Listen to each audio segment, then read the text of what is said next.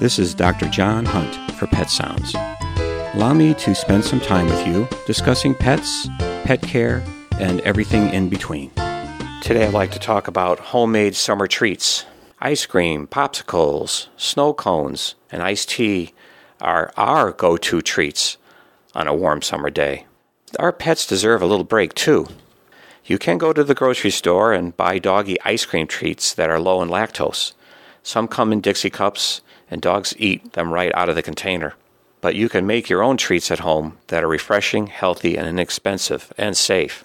Our dogs, Ben and Hannah, will get an occasional frozen concoction of applesauce, low-fat yogurt, and peanut butter put in old yogurt cups and frozen. Here are some other summer treats your pets may like. I didn't create these. I got the ideas from a newspaper article.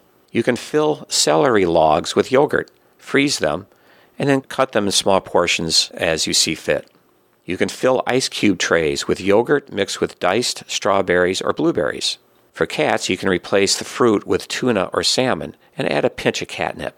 Another summer treat is you can blend banana, yogurt, and honey and freeze those in ice cube trays.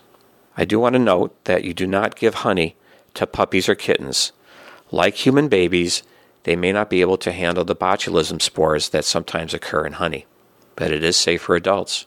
You can freeze homemade vegetable broth. I don't like the commercial broth, it's too salty. You can add cooked diced spinach, broccoli or carrots, and cheese.